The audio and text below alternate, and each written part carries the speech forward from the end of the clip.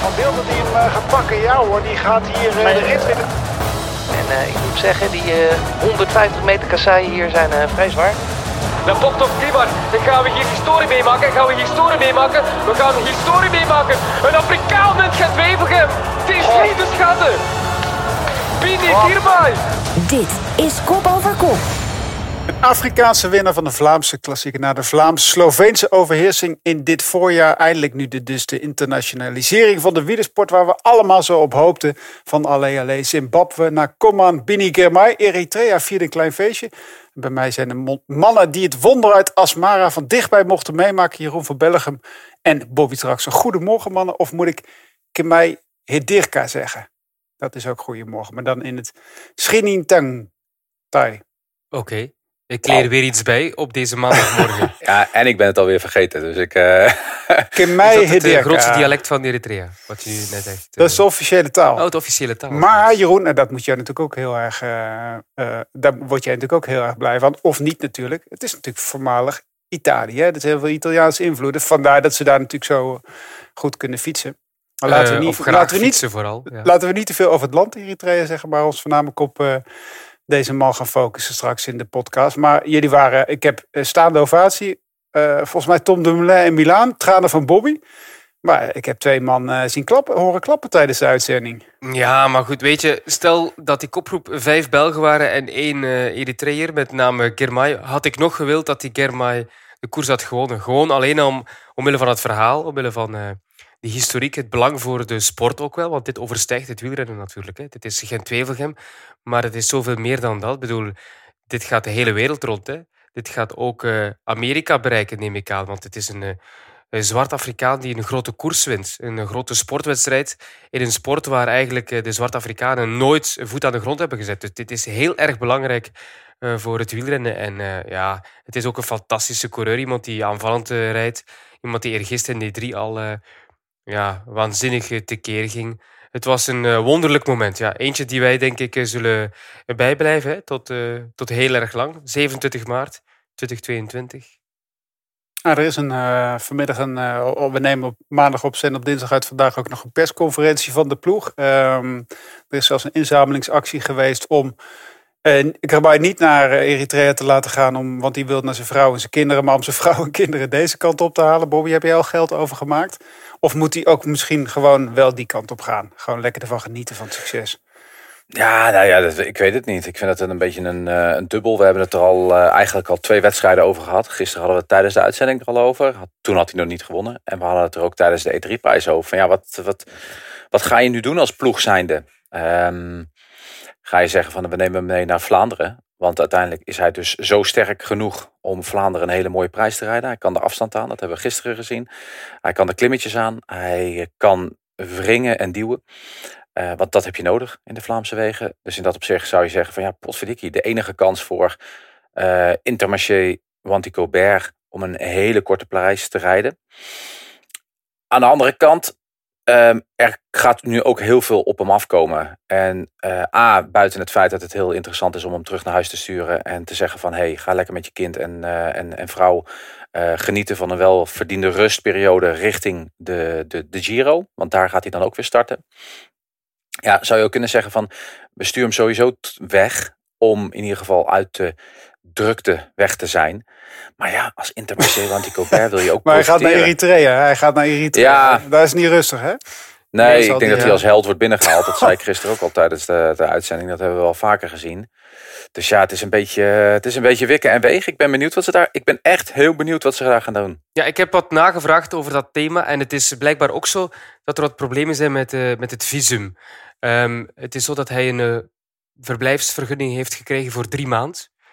3 januari, dat is de dag dat hij hier aankwam. We zijn nu 3 maanden later. Dus dat kan een reden zijn dat hij tot 3 april maar mag blijven. Of het was 4 maanden dat hij een vergunning heeft gekregen. 3 maanden was het. 3 april is perfect, hè? S'avonds laat. Ja, maar goed. Met winst op Vlaanderen zo wop weg. Dus hij heeft een tijdelijke verblijfsvergunning gekregen. Blijkbaar is het heel moeilijk om hier vanuit Eritrea een lange visum te krijgen. En ook daarom is het zo dat zijn familie niet kon overkomen. Die hebben dat niet gekregen. Dus zijn familie, zijn vrouwtje en vooral zijn dochter Leila, die is net 1 jaar geworden of iets meer dan 1 jaar oud.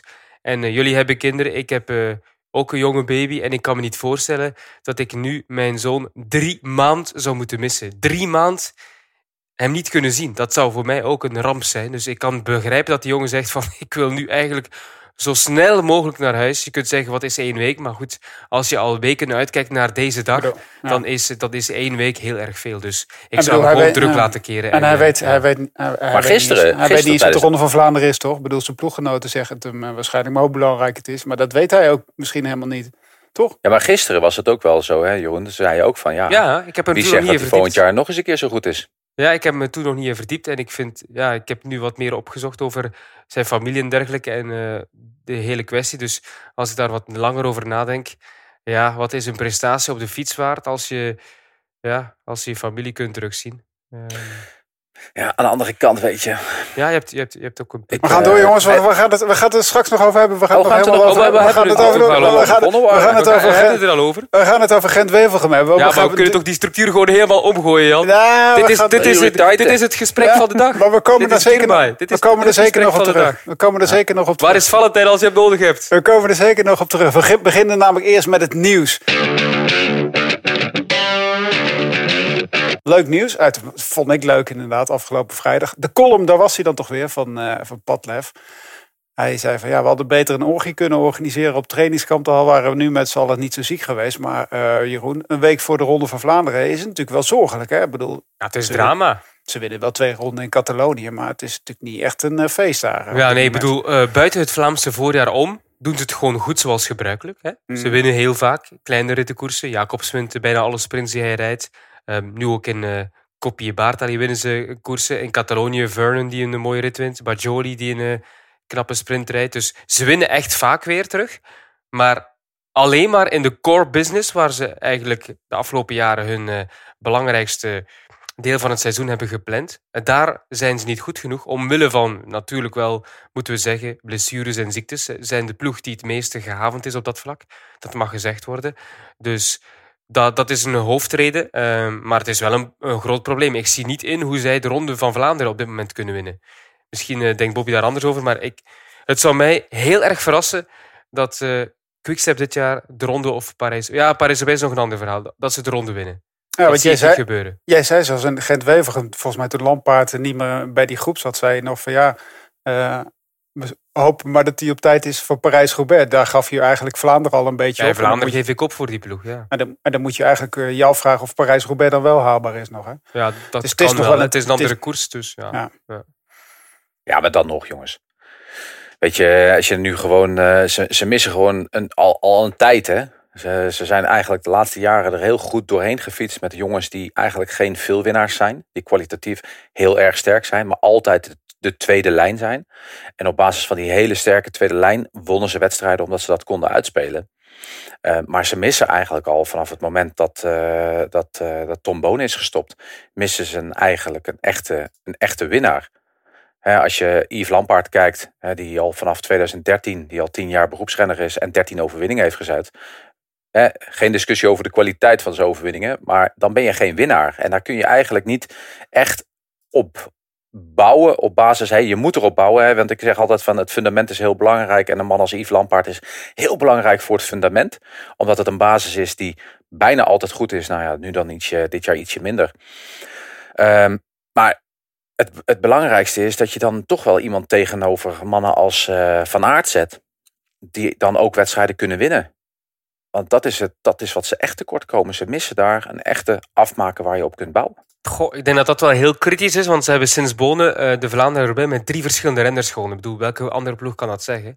Dat komt door die tweede lijn. Dat betekent dus niet dat er een echte winnaar zit. Want over 5 jaar zeg je misschien dat Van der Poel 3 keer zelf heeft gewonnen. Ja, dan had je geen 3 dure renners nodig die op de tweede lijn rijden. Dan kan je net zo goed 1 goede kopen. Dus eigenlijk had die ploeg het motto samen winnen moeten prediken. Dat zou je wel kunnen zeggen. Maar dat doen ze eigenlijk al, hè? Ja. Maar het is ook altijd... Het is ook altijd de tactiek geweest. Hè? Dat heeft altijd gewerkt. Hè? Dus altijd zorgen. Patrick Lefevere vind ik een hele goede ondernemer. Hè? Veel mensen zeggen altijd van het is geen goede ondernemer. Maar Patrick Lefevere die weegt altijd zijn renners op een aantal verschillende zaken. A, wat zijn je kwaliteiten? Vindt ook altijd renners die dan ineens weer goed zijn. En B, wat kost het? En wat is het risico als zo'n renner wegvalt? Want dat is waarom Patrick Lefevere dus niet op dit gebied met 1 topper werkt. Is als die wegvalt, dan gooi je een x miljoenen gooi je weg. En dan. En daardoor heeft Patrick Lefevere altijd een hele sterke basis gecreëerd. En ik moet wel zeggen, dat is een paar jaar geleden is dat toch een beetje veranderd. Hè? Dat je ziet het al gebeuren met Evenepoel. Hè? Rondom Evenepoel een groep gaan bouwen. Hè? Daar we minder focus op de Vlaamse wedstrijden. Dat zie je ook. En hetzelfde geldt eigenlijk met Alaphilippe. Dat zijn eigenlijk de 2 toppers die daarin zitten, waar de basis toch wel een beetje tekort in, of een stapje terug moet zetten in de tactiek van Patrick in het verleden. Goh, ik denk dat het toch vooral een kwestie is van blessurespech en het feit dat Jumbo-Visma nu dat er eindelijk eens een ploeg is die tegenwicht kan bieden. Ze hebben de afgelopen 5 jaar met Asgreen, met Stibar, of met Gilbert en met Terpstra de Ronde van Vlaanderen gewoon. Dat zijn 3 verschillende renners. Ik bedoel, dat is gewoon goed. Hè? Ze hebben wel nog altijd die basis, vind ik zelf. Ze hebben gewoon heel veel pech nu met de blessures. Die zijn gewoon allemaal niet goed genoeg daardoor. En Jumbo-Visma is sterk. Het is de eerste keer dat er een ploeg naast hen kan staan. Hè? De afgelopen 10 jaar, wat hebben we altijd gezegd? Quickstep tegen de rest, dat is al 10 jaar zo. En er is eindelijk eens 1 ploeg die even goed is in het voorjaar.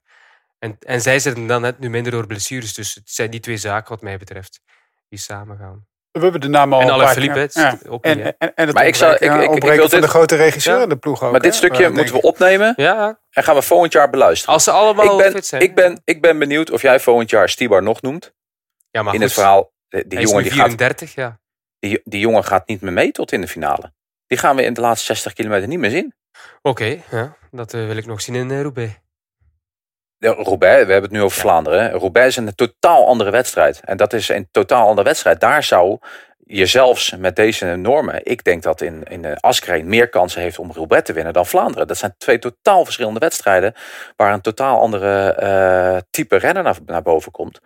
Dus dat is wel een hele andere discussie. Maar Vlaanderen heeft Vlaanderen al gewonnen, vorig jaar. Wat zeg je? Ja, nee, maar nu met deze conditie gaat hij dat echt niet doen. Dat gaat gewoon... Nee, tenminste... dat ben ik helemaal... Dat zeg ik ook, Bobby. Ze zijn gewoon allemaal niet goed genoeg binnen die ploeg. Door blessures, door pech. Dus ik zou niet... om daar al heel grote conclusies van de basis niet goed genoeg. Ze hebben het laatste jaar, ieder jaar getoond dat de basis top is. We zijn bij het nieuws wel lekker aan het discussiëzem. Ja, dat is het leuke van deze situatie in de koers. Dat gaat mooi worden. Dat gaan we straks ook nog nabeschouwen. Ik ga 6 woorden ga ik zeggen. Dan mogen jullie degene raden die woorden heeft gezegd. Ik zal het niet. Het is wel vertaald, dus het is niet in het Nederlands. De gelukkigste dag van mijn leven. Hij zei het afgelopen zondag. Wie was dat? Dat is een... Egan Bernal. Bobby. Geweldig. Ja, dat klopt. Oh, je zit in de rij ook Bob, mee te kijken natuurlijk. Die wist natuurlijk wat het is in het nieuws. Hè? Die wist dat er ging komen van nieuwsopdrachten. Nee, maar hij heeft het toch ook gezegd op social media. Ja. Hij zat weer op de fiets, jongens. Ja.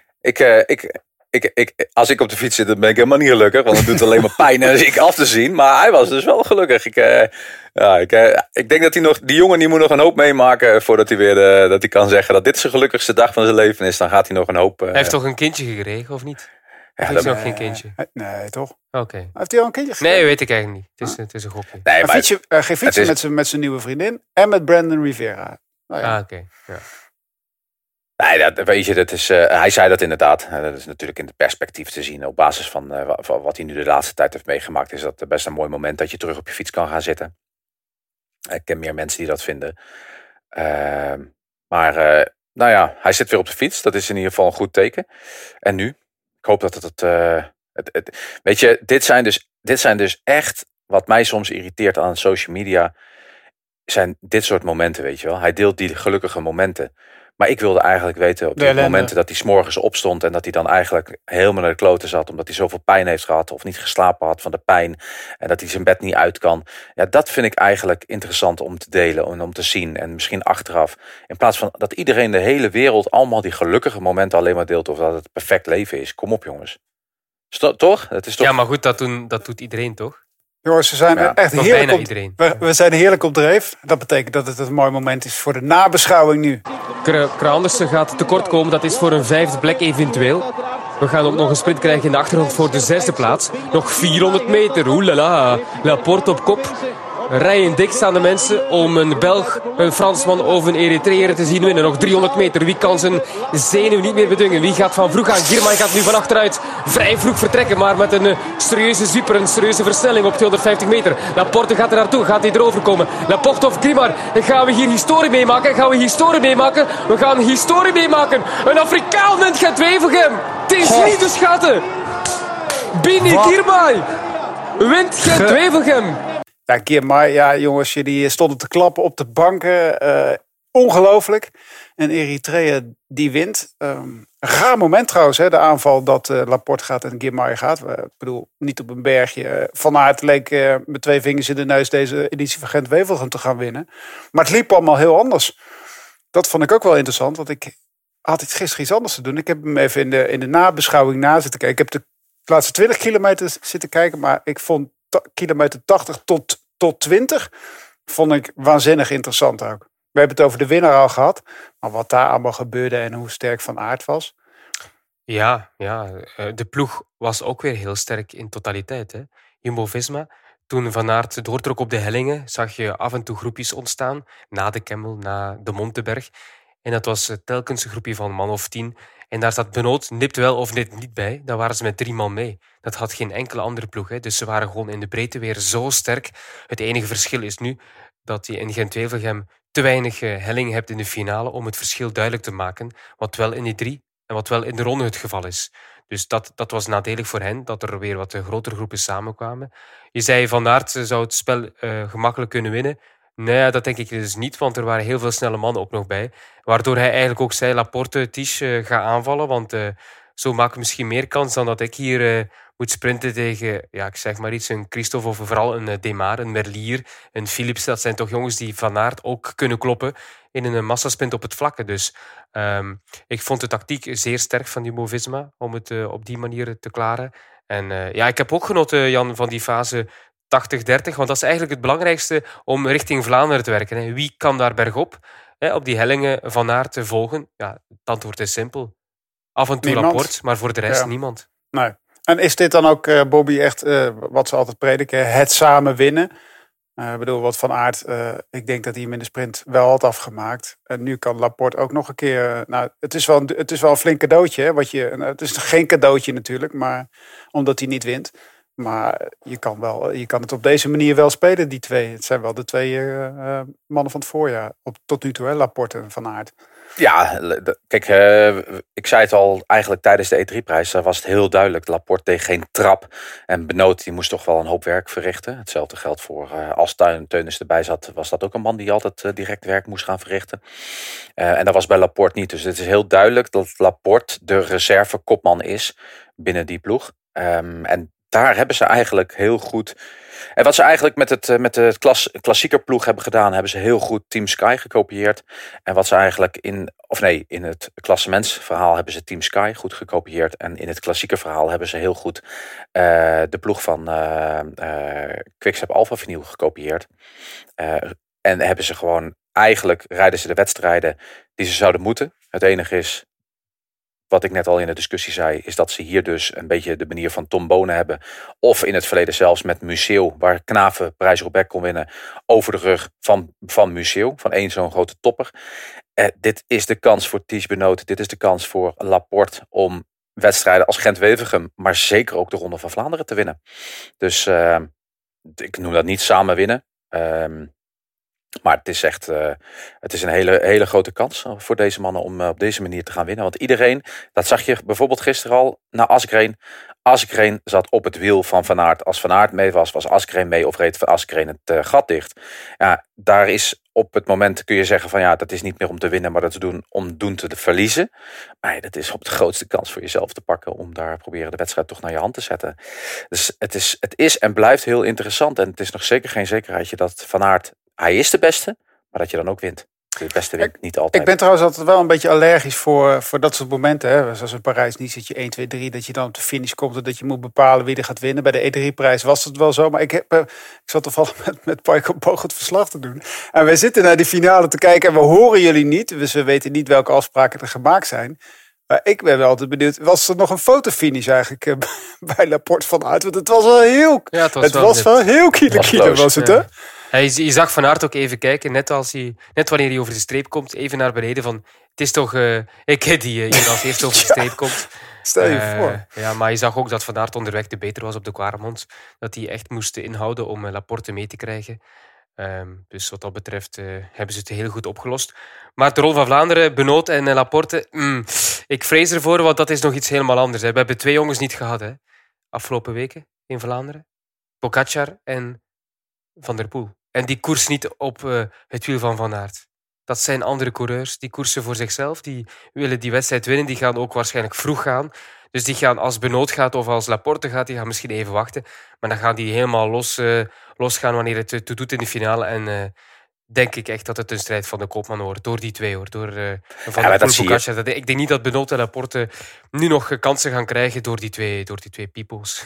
Straks even. Maar je ziet het altijd, hè. Maar uiteindelijk, weet je, dit is wel... je ziet altijd dat de kopmannen eigenlijk in deze wedstrijd naar voren komen. De sterkste komt naar voren. Askreen was vorig jaar. En zeker als je nog eens een keer terugziet wat hij in het algemeen heeft gedaan vanaf de start tot aan de finish. Zoveel tegengekomen, was gewoon verreweg de sterkste. En dat gaat nu ook gewoon natuurlijk in Vlaanderen weer gebeuren. Maar er gaan wel situaties komen. Bijvoorbeeld van Jumbo-Visma gaat toch proberen het slim te spelen. Er zijn renners die toch... Nee, niet alleen renners. Er zijn gehele ploegen die door de indrukwekkende prestaties, zowel in Parijs-Nice met z'n 3 over de streep komen, zoals afgelopen vrijdag in de E3-prijs, zowel als de prestatie waar Van Aert op een sublieme manier de Camel het laatste keer oprijdt, dat ze zeggen van jongens, dit is aan hen. Laat ze het lekker uitzoeken. Wij doen geen trap te veel. En dat zijn de momenten om juist een keer Benoot of een keertje een Laporte mee te schuiven of zelfs een gaatje te laten vallen doordat ze voorsprong hebben. Een beetje anticiperen om elkaar later in de finale tegen te komen. Want je ziet wel dat ze, waar ze constant mee bezig zijn in de wedstrijd, overtal creëren. Dat is wat Patrick Lefevere altijd heeft gedaan. En dat probeert Jumbo-Visma nu ook, overtal creëren. Dus ze gaan die jongens, voordat Van Aert komt, of met Van Aert mee, gaan proberen om dat overtal te pakken en daarna te benutten. En dan ga je een keer iemand naar voren schuiven. En dan gaat er een keer iemand mee. En stel dat Van der Poel is en die dan als eerste aankomt sluiten bij bijvoorbeeld een groepje met Laporte. En Laporte gaat mee in het wiel. Laporte zegt, ik kom niet op kop. En dat is dan een manier om dan die wedstrijd te winnen. Dus er gaat zoveel gebeuren. En er gaat zoveel nog veranderen. Jumbo-Visma, je hebt het ook gezien. Hè? E3-prijs hadden we het over. Ze hebben het zelf ook gezegd. Op trainingskamp op hoogte. Heel veel video's. Heel veel wedstrijden herbekeken van de laatste jaren. Geanalyseerd de hele winter. Wat er is gebeurd in de afgelopen E3-prijzen. En allemaal dat soort zaken. En ze wisten duidelijk wat ze moesten doen. Op de Kattenberg gaan versnellen. Tempo erin houden. Taaienberg verschil maken. Bam. En dat doen ze dan ook. Dat is ook gewoon een logica van de laatste jaren. Alleen er is 1 heel groot verschil. Ze hebben nog nooit gekoerst op de manier dat ze nu moeten gaan koersen. Want hun zijn de ploeg waarnaar gekeken wordt. En ben benieuwd of ze dat ook naar hun hand kunnen zetten. Het is geen uitgemaakte zaak hoor, voor aanstaande zondag. Over de E3-prijs, want we gaan ze natuurlijk uitgebreid voorbeschouwen op Vlaanderen. Hebben we nu ook al een beetje afgekaart natuurlijk. Maar er was afgelopen weekend ook iemand die, een directe collega van ons, die ook de E3-prijs reed. Tenminste, dat was toch de bedoeling, Sander? Ja, mannen, zoals beloofd zou ik een stukje opsturen, rechtstreeks vanuit de koers. Maar helaas, het is geen E3 voor mij geworden. Door omstandigheden die geheel buiten mijzelf lagen, ben ik de E3 niet gaan rijden. En toen dacht ik moet wat anders doen. Waar kan ik nou alsnog een mooie kasseienklim rijden? Dus ik sta nu bovenop de Vanberg. Jullie wel bekend natuurlijk van het NK en vele andere mooie races in Nederland. En ik moet zeggen, die 150 meter kasseien hier zijn vrij zwaar. Ik denk dat het een mooie plek is om Van Bellegem te laten lossen. Maar ja, helaas geen E3. En over de E3 gesproken, daar had ik eigenlijk nog wel een vraagje over voor Jeroen. eigenlijk tweeledig. Jeroen, gaat die bruiloft nog door? Want ik kan me zo voorstellen dat alle Vlaamse vrouwen... en vooral die van jou nu helemaal verliefd zijn op Wout van Aert. En wat serieuzer dan misschien die godenstatus. Heeft Wout van Aert dat inmiddels nu wel in België? En is dat wel zo goed? Nou, ik ga de afdaling in. Ik trek een jasje aan, want het is koud hier bovenop de Vanberg. Ik spreek jullie snel. Ja, die Valentijn die gaat dus de Vanberg vergelijken met een kasseihhelling in Vlaanderen. Het gaat nu even over die bruiloft, hè? Ja, maar die bruiloft, daar ga ik zo meteen op terugkomen. Maar ik zou wel eens weten wat die redenen zijn dat hij op de Vanberg moet fietsen in plaats van in die 3. Die gaat hij misschien wel persoonlijk eens uit de doeken doen. Ik ben wel heel benieuwd. Het zal vast wel iets met zijn vriendin te maken hebben. Dat gaat ze met vrouwen tegenwoordig. Maar we gaan verder praten over wat hij vroeg aan mij. Die trouw die gaat gewoon door. Ik snap waarom hij het zegt, want mijn vrouw is inderdaad ook wel helemaal gek van Wout van Aert. En vooral van zo'n George die heel vroeg kan stappen. En we willen dat Leon dat ook al kan vroeg. Maar dat kun je natuurlijk niet kiezen. Dat helemaal terzijde. Maar als het gaat over Van Aert in de pers. Ik moet zeggen, ik heb net... Nee, even. Oh, vertel maar. Jij bent gewoon... Het is wel heel interessant. De bruiloft gaat nog door, ja. Hij geeft aan, en dat is wel heel interessant. Dat is voor iedereen heel erg interessant. Jeroen is een man met vooruitziende blikken, jongens. Oei. Jeroen had dit al lang zien aankomen. Dat Van Aert gaat trekken aan alle vrouwen in Vlaanderen. En die denkt bij zichzelf, en dat hoorde je ook al in wat hij net zei. Mijn vrouw. Hij heeft het contractueel allemaal al geregeld, jongens. Hij zag dit gebeuren. Hij denkt... Inderdaad, jongens. Dus dat is echt, jongen, die zag dit allemaal al lang gebeuren. Eerst voelde hij Van der Poel. Toen dacht hij van, ik moet toch even snel alles regelen. Ze is geen fan van Van der Poel, ze vindt Van Aert veel knapper. Ja, dat is persoonlijk natuurlijk, hè. Daar ga ik niet tussen komen, maar... zo slim is hij er wel, hè? Maar de trouw gaat nog door, voorlopig. Dus wat dat betreft het feest. Dat is goed. En waar vallen die Vlaamse vrouwen dan over? Want ik zit altijd met bewondering naar het blonde lokje te kijken. Ja, en ook zijn uitstraling. Ja, zijn uitstraling en zijn haar. Daar is ze ook wel erg fan van. Is die meer sexy geworden nu die vader is ook? Ja, dat helpt wel, hoor. En hoe hij met zijn zoontje bezig is iedere keer naar de koers, dat helpt wel voor haar. Ja, dat is wel zo. Ja. Dus als straks zo vroeger altijd met de mout op de schouders ging na zijn koers, dan gaan de vrouwen ook wel voor hem gevallen zijn, denk ik. Ja, toen moest ik ze er ook allemaal van me afslaan. Ja, voilà. En nog, hoor. En nog. Het enige was dat hij altijd woonde in de regen, dus dat er geen vrouwen buiten kwamen dan. Dat is het minder van de zaak. Cynthia is een paar keer langsgekomen bij hem nog, toch? Of niet? Maar dus nee, waar ik eigenlijk wel op wou serieus reageren, Jan, is de laatste vraag van Sander. De Vlaamse kranten waar we het af en toe over hebben. Hè. Meestal is het over de fantastische zege van Van Aert. Want de koers was op vrijdag, dus ze hebben daar eigenlijk al zaterdag over bericht. Maar het ging gisteren vooral over op de voorpagina. Hè. Dus ik heb het niet over de sportpagina's, maar echt op de voorpagina van het Algemeen Nieuwsblad. Hè, die krant die ik dagelijks lees. Flandrien uit Eritrea. Dus we maken hem alweer Vlaams. Ja, natuurlijk. Ja. Maar dat is ook zo, want zijn opa, dat heb ik dus opgezocht. Jij hebt ook opgezocht. Zijn opa is ooit op vakantie geweest in Slovenië. En zijn achteroom van zijn moeders kant is Belgisch. Oké, ja. Vlaams. Ja, dan gaat het voor een Waalse ploeg. Oké, top, door. Ja, slaat nergens op. Maar natuurlijk is het een Vlaanderen. Wat wel bijzonder is trouwens, dat deze man dus geen idee waar de Camel ligt. Weet niet hoe kasseien eruit zien.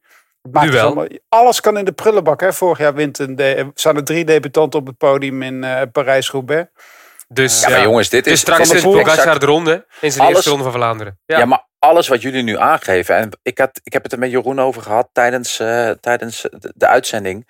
En toen had hij nog niet gewonnen dus. Maar alles wat je aangeeft, dat is best wel cruciaal. Volgend jaar gaat alles anders beleefd worden. Dan moet je waarschijnlijk weten waar de Camel ligt en welke beklimming het is. Volgens mij wist hij niet eens wat de Camel was. Ze hadden het over de Camel en hij zegt bij zichzelf, ja, waar heb je het over? De enige kameel die ik ken, die loopt in de woestijn. Helemaal niet, die ligt helemaal niet op de Vlaamse wegen. Weet je, dus dat is echt, die jongen die gaat volgend jaar heel anders die Vlaamse wedstrijden rijden. En die wordt ook heel anders benaderd voor die Vlaamse wedstrijden. Daarom moet hij nu misschien gewoon toch die Ronde van Vlaanderen rijden. Omdat hij dat nu nog niet heeft. Volgend jaar gaan ze allemaal parcoursverkenningen doen met die gast. Die gast die heeft 2 wedstrijden gereden hier in Vlaanderen. Die is gewoon erin gevlogen. Die knalt er gewoon doorheen. En die denkt gewoon van ja, weet je, ik weet helemaal niet wat ik tegenkom. Ik ga het maar gewoon doen. En ik probeer van voren te blijven. En ik kom daaruit. Alleen nu gaat hij gewoon totaal anders rijden. En het kan goed uitpakken. Maar het kan ook slecht uitpakken. Dus ik zou hem lekker Vlaanderen gaan laten rijden. Ja, als het lukt met zijn visum. Hè? Dus ik weet niet of dat ja, als jij dat zegt tot 3 april, dan vliegt hij toch 's avonds gewoon weg. Ja, dat is nu wat ik heb vernomen. Maar het kan, ja. Kijk, ik hoor het straks graag van hem. Want hij om 12:30 geeft zijn persconferentie, Jan. Ja. Op maandag. Dus ik ben benieuwd wat daar wordt gezegd. Misschien gewoon een persbabbel naar aanleiding van zijn zege gisteren. Maar misschien ook wat meer informatie. Ook voor de sponsors is dit natuurlijk top. Ja. Intermarché, Wanty Gobert is natuurlijk niet de grootste ploeg. Hebben dit soort dingen echt wel nodig. Deze jongen ligt vast bij deze ploeg tot 2024. En ik weet zeker, en dat heb je ook al de laatste jaren gezien, dat eraan getrokken gaat worden aan deze gast. Want hij is super interessant, dat zie je nu maar. Zeker door dit. Dus die ploeg wil ook echt wel eventjes profiteren van het feit dat ze dit nu hebben. En ja, daar moeten ze ook gewoon mee. Daar moeten ze het ook mee doen. Dan moeten ze maar zeggen van ja, hier, je hebt nu direct gaan we je gelijk €200.000 meer betalen of meer. Want en het is wel waard nu. Het is natuurlijk een apart verhaal. Hè. Vorig jaar reed hij bij Delco. Die ploeg ging failliet. Toen werd hij aan het eind van het seizoen ging hij natuurlijk naar Intermarché. Maar het jaar daarvoor, toen was hij 19 volgens mij. Toen werd hij al tweede in La Guelia. Dus je kan ook wel zeggen dat hij een aantal ploegen hebben zitten te slapen. Hè. Ik bedoel, dat Wanty hem oppakt, dat is natuurlijk heel knap. Maar niet je zomaar. kon wel zien dat deze gozer ze hebben hem was, inderdaad opgepakt voor die tweede plek op het WK. Slim. Ja. Anders was hij naar een niet, andere ploeg geweest. Hè? Niet alleen dat, hè, jongens. Want ik kan een renner oppakken en ik zeg van hier heb je een contractje voor een jaartje. Nee, 3,5 jaar, hè. Direct vol vertrouwen. Dus ze hebben hem echt opgepakt met vol vertrouwen. Wij gaan hier wat van maken. En inderdaad voor die titel of voor die tweede plek op het WK beloftes. Maar ook niet van we geven hem een contractje. Nee, 3,5 jaar contract. Super knap wat ze daar gedaan hebben. Ja, en hij woont samen met een collega-renner Jan in San Marino. Waar bier, hè? Ja, met de Gebreksabir woont hij daar samen. Dus meestal was het Gebreksabir en zijn kleinere Girmay-vriendje. Nu is het omgekeerd, hè. Nu gaan ze zeggen, ja, die Girmay rijdt of woont samen met een andere renner. Maar nu draaien ze het om. En die gozer is trouwens ook goed, hè. Vergis je er niet in, hè. Ja, oké, maar het is wel een ander niveau, Jan. Maar ik hoorde jou... is ook wel goed, hoor. Maar inderdaad een mindere afmaker. Maar woont hij dan nog steeds bij Yvonne van Houwelingen? Want Gerbeidsgebier woonde altijd bij Yvonne van Houwelingen. Dus de Nederlandse verzorgster bij Quebeca en tegenwoordig bij Quebeca en tegenwoordig bij UNO-X. Bij de vrouwenploeg overigens daar. En zij beheert daar een bed and breakfast. Cycling holidays. In San Marino. Maar toch niet in San Marino? Nee, dat was voorheen Luca. Oké, nee, ik heb vernomen dat hij een appartementje deelt met Emmanuel Gebreksabir in San Marino. Want Gerbeidsgebier bleef daar in ieder geval. Vorig jaar weet ik nog wel dat hij daar in ieder geval verbleef. Maar ja. Dan heb je ook die Tesfatsion nog, hè, die nu bij Drone Hopper Ducati rijdt. Ja, daar rijden natuurlijk wel schitterende renners. We gaan in ieder geval, het is prachtig. Ik vond het mooi dat jullie de handen op elkaar deden. Dat deed ik gisteren ook trouwens, want we gaan het nu even over de Ronde van Catalonië hebben. Het was natuurlijk een fantastische laatste rit en een geweldige winnaar. In dalende lijn, de sprint met Teuns, met Van Wilder. Met hier Attila Valter, de Hongaar. Van Wilder. Is het Van Wilder die hem gaat pakken? Ja hoor, die gaat hier de rit winnen, terugsluimen en winnen. Wat een ontknoping hier uiteindelijk nog. Ja, dan maakt hij toch wel een lekker foutje, Jan. Want ik dacht, het kleine blokkige Van Wildertje, die pakt er even de laatste rit. Het was natuurlijk een chaotische finale. Ja, je kan jezelf 100 keer voor de kop slaan. Want, wat was nou het geval? Van Wilder gisteren afgestapt. Het was natuurlijk ook gewoon de snelle Bajoli die wist te winnen. Maar ik had me helemaal kapot gestreept. En het was een soort raar hersenspinsel. Dat kan ook weer gebeuren. Maar je wil dan wel in een donkere kast gaan kruipen. Dat heb ik niet gedaan. Heb je niet gedaan? Nee, dat heb ik niet gedaan. Ik vind het knap dat je erover praat, man. Want iedereen, wij zijn natuurlijk altijd onder vergrootglas en je maakt altijd wel een fouten. Walscheid heeft al eens een keer eerder een okere koers gewonnen, bij wijze van spreken. Dus als commentator kun je die fout altijd maken. En word je ook gelijk direct helemaal afgeslacht, alsof wij de enige zijn die geen fout zou kunnen maken. Ik had gelukkig de nummer 2 goed. Ik weet niet of veel mensen die hadden gezien, maar... Zoals Bobby altijd zegt, het draait alleen maar om de winnaar, Jan. Dat is ook zo. Maar ik zou eventjes ter verduidelijking inderdaad. Het was een hele spannende wedstrijd. En er kwam een groep terug waarvan niemand wist wie er in die groep zat eigenlijk ook. En het was chaotisch, het was Spanje. En eigenlijk zaten we te kijken naar wie de sprint ging winnen. Wat het voor het algemeen klassement. Want toen kwam op een gegeven moment die groep kwam eroverheen. In Barcelona. Dalende sprint. Nou ja, goed. Het was de Ronde van Catalonië, die wel zeer interessant was. Want er gebeurde eigenlijk elke dag wat. Het begon natuurlijk echt met een drama. Het drama van Colbrelli. Die na de finish in elkaar zakte. Werd tweede. We weten van Colbrelli dat hij uit zichzelf kan treden. Hè, dat hij enorme inspanningen kan doen. En ik moest meteen... Tijdens de uitzending had ik het met Michael Bogert over. Toen hadden wij nog de discussie over van... Goh, waarom heeft hij geen Milaan-Sanremo gereden? En toen ik s'avonds terug in de auto zat... Toen dacht ik van... Ja Jan, je hebt hem ook in Parijs-Nice... bij het eerste bergje zien lossen. Koorts schijnt hij daar gehad te hebben. Het is ook wel echt... Je zit nu af en toe naar wielrennen te kijken... Naar een heel ongezonde sport ook. Op dit moment. En je kijkt naar mensen die nu dingen aan het doen zijn... die misschien af en toe net op het randje... Ik weet natuurlijk niet precies wat er is gebeurd... maar het geval Colbrelli heeft mij wel een klap in mijn gezicht gegeven... moet ik zeggen hoor. Ik bedoel, het zijn niet nummertjes hè, die we daar opstellen... en die gaan sprinten en die winnen. Het zijn gezonde jongens die echt op het randje van gezondheid leven nu... en waar nu toch echt wel... Ja, waar je echt zorgen over gaat maken zo langzamerhand. Ja, je bent niet de enige die daar zo over denkt, Jan. Ook de coureurs zelf. Hè. Ik bedoel, iemand als Lampaard die wilde eigenlijk de E3 rijden. En die was echt aan het mekkeren. Ik zal niet zeggen mekkeren, maar toch aan het hopen bij zijn coach, bij de ploeg, om toch te starten vrijdag. Tot hij dan die val zag van Colbrelli, of dat ineenzakken. En de situatie rond de Italiaan. En toen dacht hij van, maar ik ben ook net ziek geweest. Een zware bronchitis. Ik heb ook amper kunnen trainen. Ik zal maar in Gent-Wevelgem pas starten, want het komt nog wat te vroeg, D3. En dan wil ik niet zoiets meemaken als wat Colbrelli meemaakt. Dus meer en meer renners denken er ook wel op die manier wat verder over na, nu ze wat ziekjes zijn geweest. Wat wel goed is ook, dat ze verstandig opspringen. Weet je, dit is altijd het probleem, hè? Dat dit tijdelijk is. We hebben tijdelijk even een discussie gehad na die valpartij van Jacobsen over de veiligheid van het dranghekken. Als ik de laatste dagen weer koersen zie, dan denk ik van mezelf, jongen, waarom houden we niet ons aan de regels van de dranghekken en hoe je de dranghekken moet plaatsen en hoe ze verankerd moeten zijn, zodat het niet uit elkaar valt. En dat is nu in dit geval ook. Nu gebeurt er iets en hebben we het erover en denken de renners erbij na.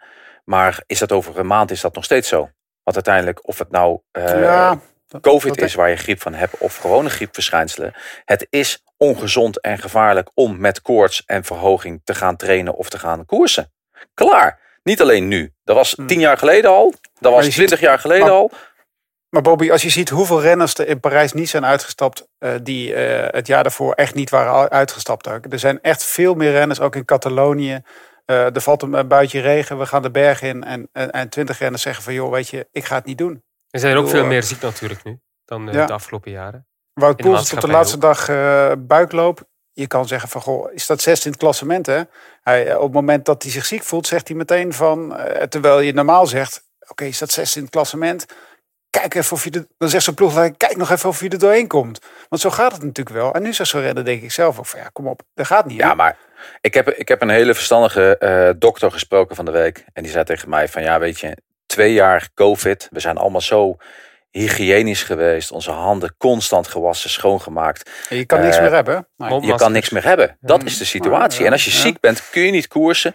En de doktoren die ik altijd heb rond mij gehad tijdens mijn carrière, die hebben altijd gezegd, ben je ziek, niet rijden. Ja, maar gaat dat wel wat... Sorry dat ik je nog even kort erop inpik. Gaat dat wel voor veel veranderingen zorgen, denk je, voor volgend jaar? Want je had het net gezegd, Bobby. Volgend jaar gaat dat helemaal anders worden. Op verschillende redenen toe. Dat de rittenkoersen problemen gaan krijgen. We hebben het nu al gezien. En wat betekenen rittenkoersen nog in deze periode? De helft stapt af, hè? Catalonië, Parijs-Nice. Het Tirreno viel nog mee.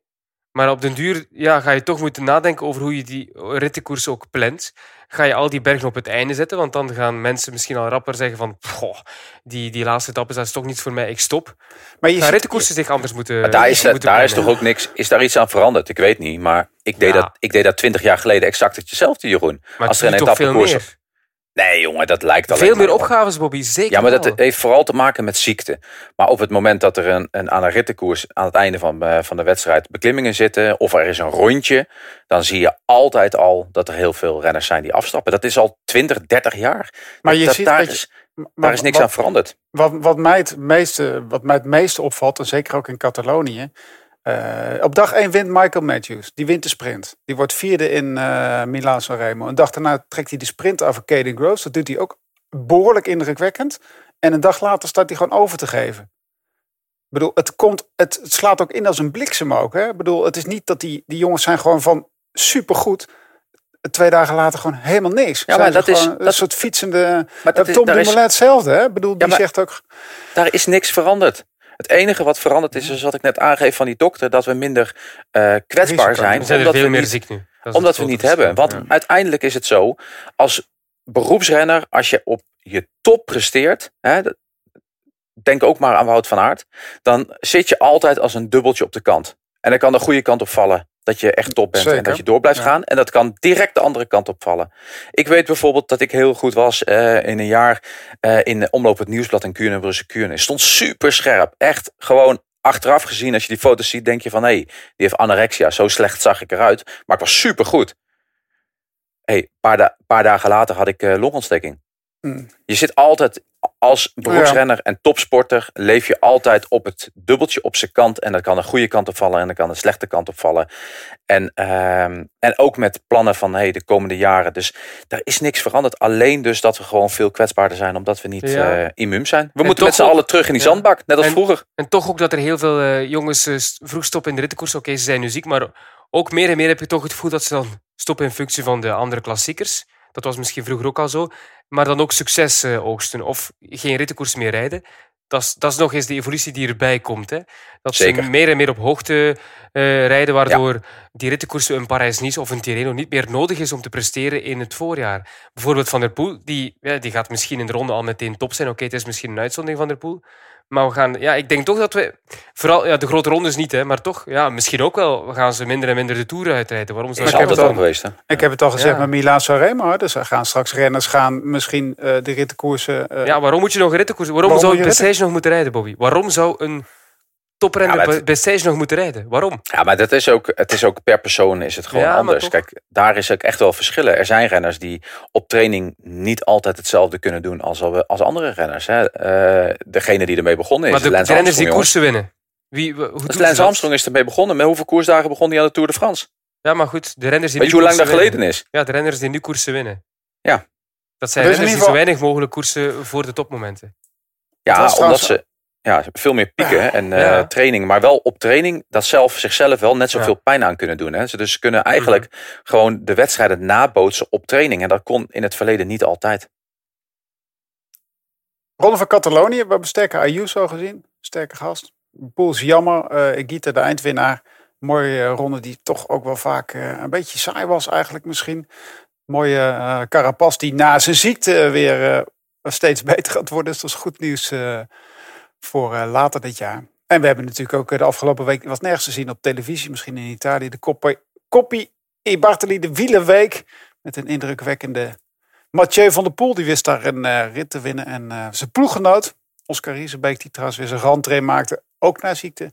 Die zag Van der Poel van dichtbij en vertelt ook even over zijn wielerweek in Italië. Hoi, goedenavond Jan. Coppi Bartali, 2 jaar geleden geweest. Heel mooi rondje. Toen was het nog denk ik met een sprintrit en een ploegtijdrit. Dus dat zat nog een beetje in mijn achterhoofd. Maar uiteindelijk waren het eigenlijk alle dagen wel pittige dagen. Of 1 dag sprint met een beperkt groepje.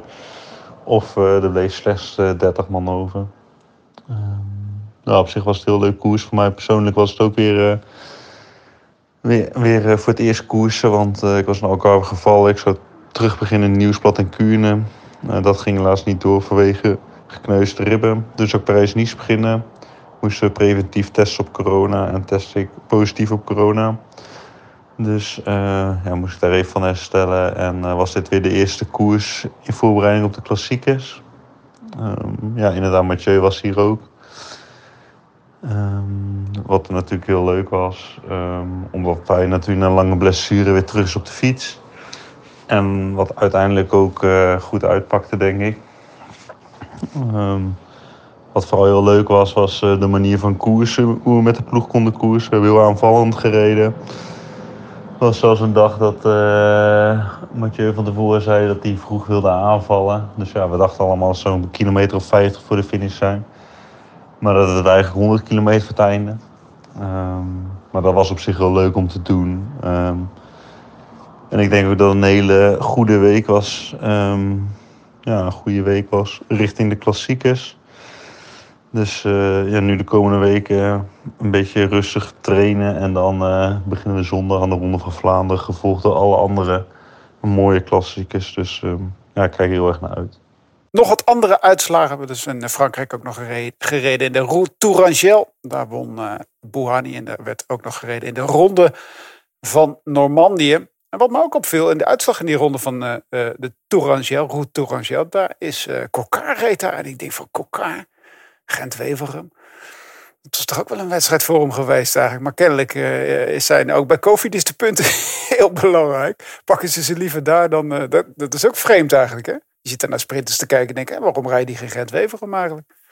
Je hebt het antwoord zelf al gegeven. Hè? Ja, de punten zijn wel belangrijk. Goede punten trouwens wat dat betreft ook wel weer voor in Catalonië. Want er was onze vriend Hugo Hofstetter. Hè, die pakt ook gewoon weer een paar punten. En Quintana was weer uitstekend. De punten zijn heel belangrijk. Daar gaan we het de komende weken zeker nog wel meer over hebben. Ook over de stelling van de week. Daar kunnen we misschien zondag al een antwoord op geven. Want de stelling van deze week die stond op Eurosport. Wint Wout van Aert dankzij de nieuwkomer Christophe Laporte nu eindelijk de Ronde van Vlaanderen? En 64% dacht van wel, 36% dacht van niet. We hadden precies mooi 100 stemmen die daarover gestemd hebben. Dus hij gaat eindelijk de Ronde van Vlaanderen winnen, Jeroen. En dan moet je toch echt zorgen gaan maken over eind juni, hoor. Ik denk het dan toch echt wel, hoor. Kijk, ja, voor mij mag je de Ronde van Vlaanderen winnen zolang hij van mijn vrouw blijft, Jan. En Bobby? Ja, natuurlijk mag hij. Ik vind het een fantastisch mooie coureur. Dus in dat opzicht mag hij altijd de Ronde van Vlaanderen winnen. Ik hoop vooral dat het wel spannend wordt. Want ik moet eerlijk zeggen, de laatste 30, 40 kilometer van de E3-prijs vond ik niet minder leuk. En ik hoop wel dat daar dus wat meer strijd komt van Van der Poel. Misschien toch nog straks nog van de mannen van Quickstep Alpha Vinyl. Want Lefevre weet ook altijd een truc speciaal te doen waarschijnlijk. En die mannen wel op een of andere manier te motiveren. Dat ze toch wel klaar zijn voor die wedstrijd. Hè. Jeroen zegt het. Ze hebben al zoveel gewonnen de laatste jaren in Ronde van Vlaanderen. Ja, waarom kan het nu niet? Dat zal de jongens toch proberen te geloven. En Tadej. Dus hij heeft hem nog niet zomaar gewonnen. Je moet eerst die afstand overbruggen. En hoeveel wedstrijden heeft hij eigenlijk gewonnen? Ten opzichte van als Van der Poel in de koers was. Ik heb soms toch het gevoel dat alleen al de aanwezigheid van Van der Poel soms een beetje benauwend werkt bij Van Aert. We hadden het er natuurlijk eerder al over in de uitzending. Het bijzondere moment, de overwinning van Binyam Girmay in Gent-Wevelgem. Zonder verkenning, zonder te weten überhaupt waar de Kemmelberg ligt. Te winnen in Gent-Wevelgem. Een grote Vlaamse klassieker. Voor het eerst een Afrikaan die hem wint. En we hebben nu contact met de ploeggenoot van Binyam Girmay. Taco van der Hoorn, ook een man die houdt van het Vlaamse werk. Taco, heb jij het idee dat je nu onderdeel bent geweest van een bijzonder stukje wielergeschiedenis? Ja, het was wel een speciale dag gisteren. Het is wel, uiteindelijk is het wel wielerhistorie natuurlijk. Met de eerste Afrikaan en donkere Afrikaan die zo'n grote wedstrijd doet. Dus dat is wel heel tof. En ik denk dat het wel voor heel veel inspiratie gaat zorgen bij heel veel kinderen in Afrika of waar dan ook. En dat het wel heel goed is voor de sport. En dat het wel jongens inspiratie uithalen. Als je dat gisteren ook al zag bij de finish, dat er allemaal Eritreërs bij de bus al kwamen. Die stonden tijden te wachten op totdat Bini kwam. Ook een paar allemaal jongetjes die helemaal fan waren van hem. Dus dat is wel tof, dat is wel iets moois om te zien. Ja, dat is heel gaaf. En je vroeg daarna nog over hoe het verder was met Bini. En hoe hij een beetje sterk was op de verkenningen en zo. En dat het een beetje... dat is dus wel het grappige.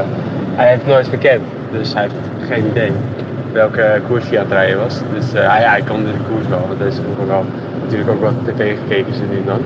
Maar de Kemmelberg wist hij eigenlijk niet precies hoe dat was.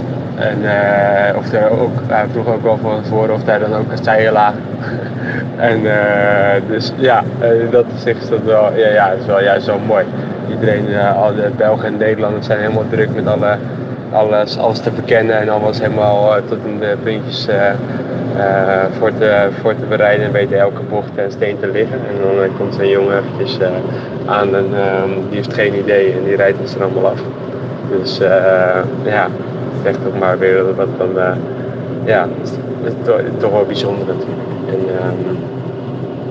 Maar het is verder niet, het is een hele snelle jongen, dat weet ik wel van afgelopen jaar. Weet ik de eerste keer dat we in Polen waren, dat we een bordjesprint gingen doen tegen Pascalon. En dat hij toen echt Pascalon is echt niet traag, maar hij sprint hem echt op lengtes. Terwijl hij eigenlijk van die hele dunne beentjes heeft. Dus het was wel verrassend eigenlijk. Hier is het wel een beetje met open mond te kijken. Dus we wisten eigenlijk wel dat hij heel rap is. En ook voor ons binnen de ploeg kwam het, natuurlijk is het wel een hele grote overwinning. Maar dat hij dit in zich had, was bij ons eigenlijk wel duidelijk. Iedereen was daar wel, wist dat wel, dat hij dit op termijn zou kunnen.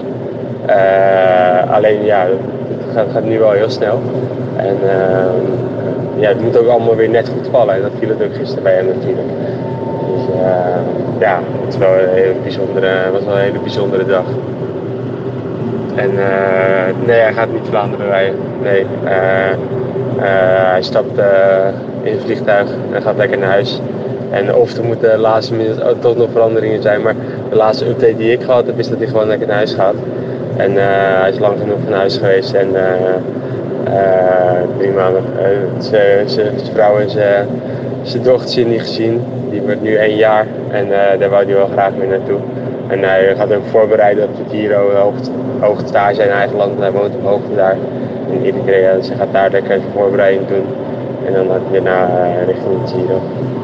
We gaan zo nog lekker voorbeschouwen, maar eerst hebben we onze wekelijkse publiek. Echt gelukkig was hij er weer deze week bij. Wel vrij kort in beeld en vrij chagrijnig, want Alejandro had zeker geen lekkere week in Catalonië. Hombre. Het laatste jaar van Alejandro Valverde. Ja, Alejandro. Het zag dik ingepakt. Beetje een 5 dagen baardje had hij. De benen hebben we niet gezien, want hij heeft de hele week de koersbroek aangehouden.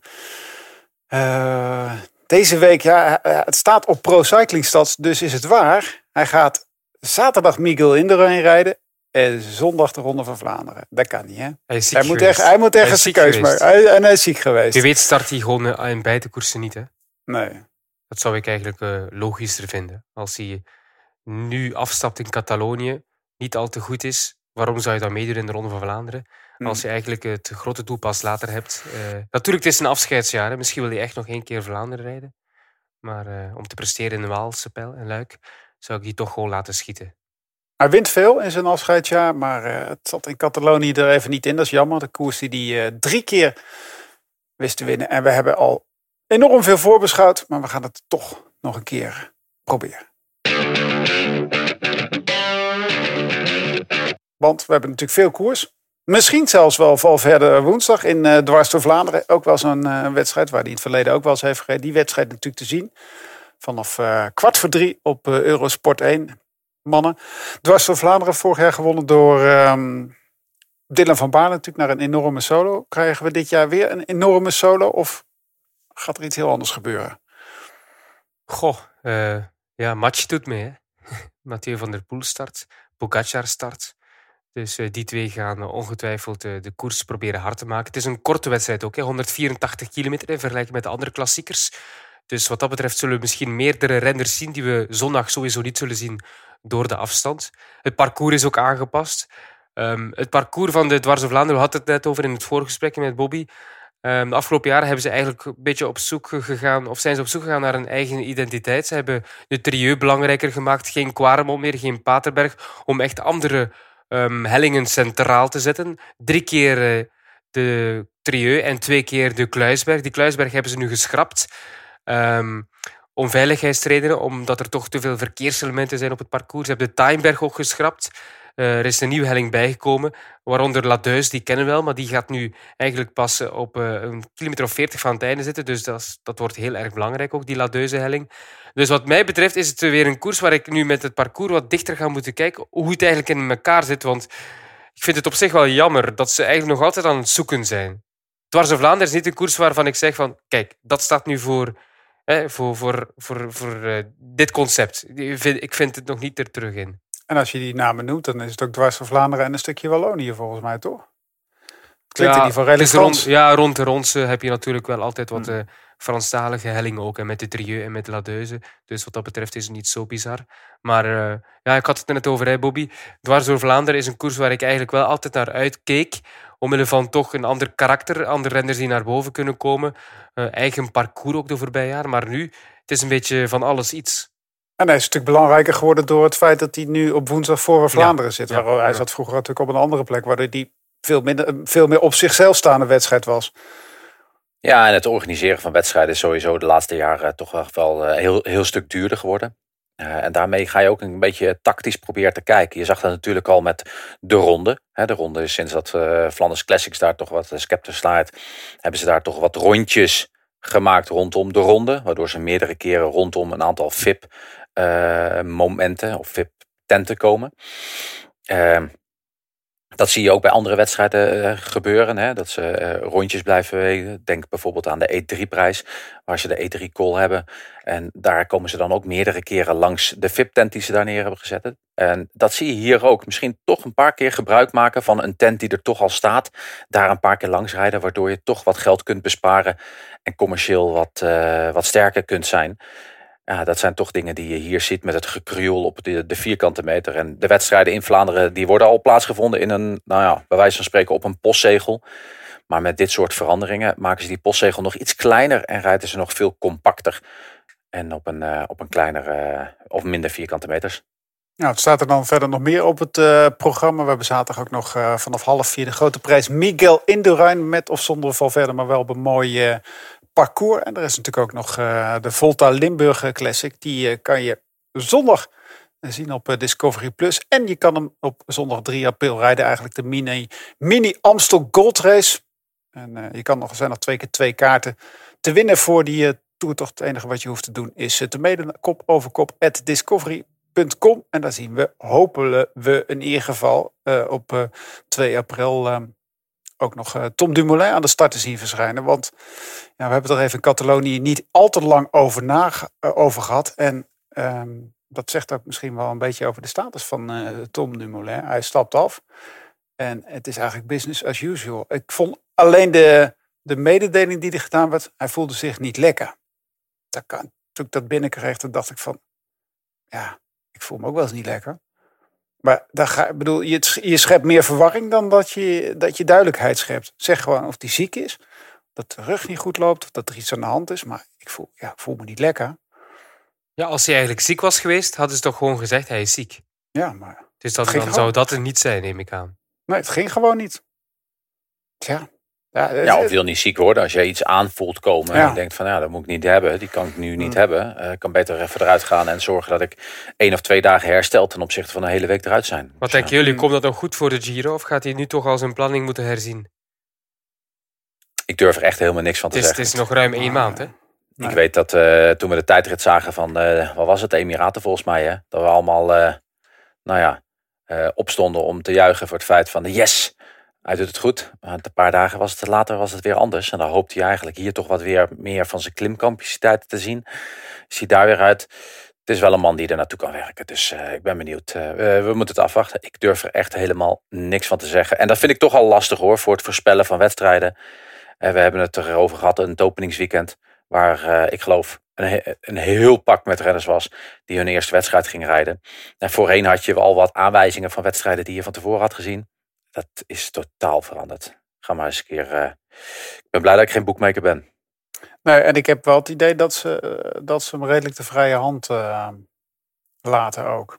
Dus op een moment gaat dat stoppen. Hè? Als hij blijft kwakkelen en niet presteren, dan gaat dat natuurlijk wel veranderen, denk ik. Want hij verdient nog altijd goed, hè, neem ik aan. Ja. Rijmer Volta Limburg, eigenlijk Amsterdam Gold Race. Inderdaad, wedstrijd lekker dicht in de buurt ook. En je kan je eigen plan trekken. Maar goed, inderdaad, je wil er ook niet te veel druk op leggen. Want dat hebben we natuurlijk afgelopen jaar gedaan. En dat werkt natuurlijk ook niet echt. Maar ja, goed...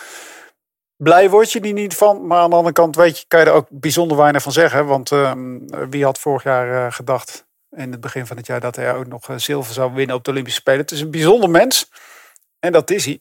Hij rijdt zondag niet mee in de Ronde van Vlaanderen, dat weer niet. Alhoewel, je weet het nooit in deze gekke tijd natuurlijk. Maar daar gaan we eventjes niet vanuit. En die zondag is natuurlijk de hoogmis in Vlaanderen. Dan beginnen we om 10:00 maar liefst, digitaal. Geen enkel probleem voor Jeroen van Bellegem. Kijk, als je Milaan Sanremo hebt gedaan, is... Dit is zo gemakkelijk in vergelijking met Sanremo. Ja? Sanremo vind ik echt een werkendag. Kijk, we kunnen vaak zeggen over onze job, het is een hobby. Daar ben ik heel blij mee. Maar de dag van Sanremo was echt een werkdag. En de dag van Vlaanderen, dat is een dag waar Bobby ook, ik zeker, naar uitkijk. En die 7 uur, dat is als het ware 4 minuten werk. Om maar iets te zeggen, dat is echt heel gemakkelijk om die dag door te komen. Dus van mij mogen ze al om 7 uur starten. Geen enkel probleem. We pakken die ceremonie aan de start er wel bij, Traxel. Ja, zeker. Dat is hartstikke mooi om te zien. Dus ik ben benieuwd. Er gaat weer heel veel publiek zijn en dat is geweldig. Dat is wel fijn, hè? Ook. Ja. En als ik naar Vlaanderen kijk, dan denk ik altijd in de oude versie, waar ik dan altijd een groot fan van was, dan kon nog wel eens een outsider misschien winnen. Of iemand, of een renner waarvan je het niet verwacht. Maar ik vind in de laatste edities, dat vind ik heel mooi in deze Ronde van Vlaanderen. Ik heb altijd wel het idee dat de sterkste renner van de dag wint. Behalve Alaphilippe toen hij boven op die motor klapte. Maar dat vind ik wel al mooi in dit parcours. Dit is een heel eerlijk parcours. Oké, je kan onderweg altijd wel wat tegenkomen. Dus denk ik ook gewoon, ik ben gewoon maar eerlijk. Ik begin gewoon mijn grote favoriet. Voor zondag is Wout van Aert. Dat kan niet denk bij iedereen. Hè? Ik bedoel, denk dat weinig mensen Van Aert niet op 1 zullen zetten als is geen verrassende keus? Nee, maar je hebt natuurlijk wel al verrassende winnaars gehad. Hè? Het waren altijd wel sterke renners die dag de beste waren. Bettiol was die dag de beste. Hè?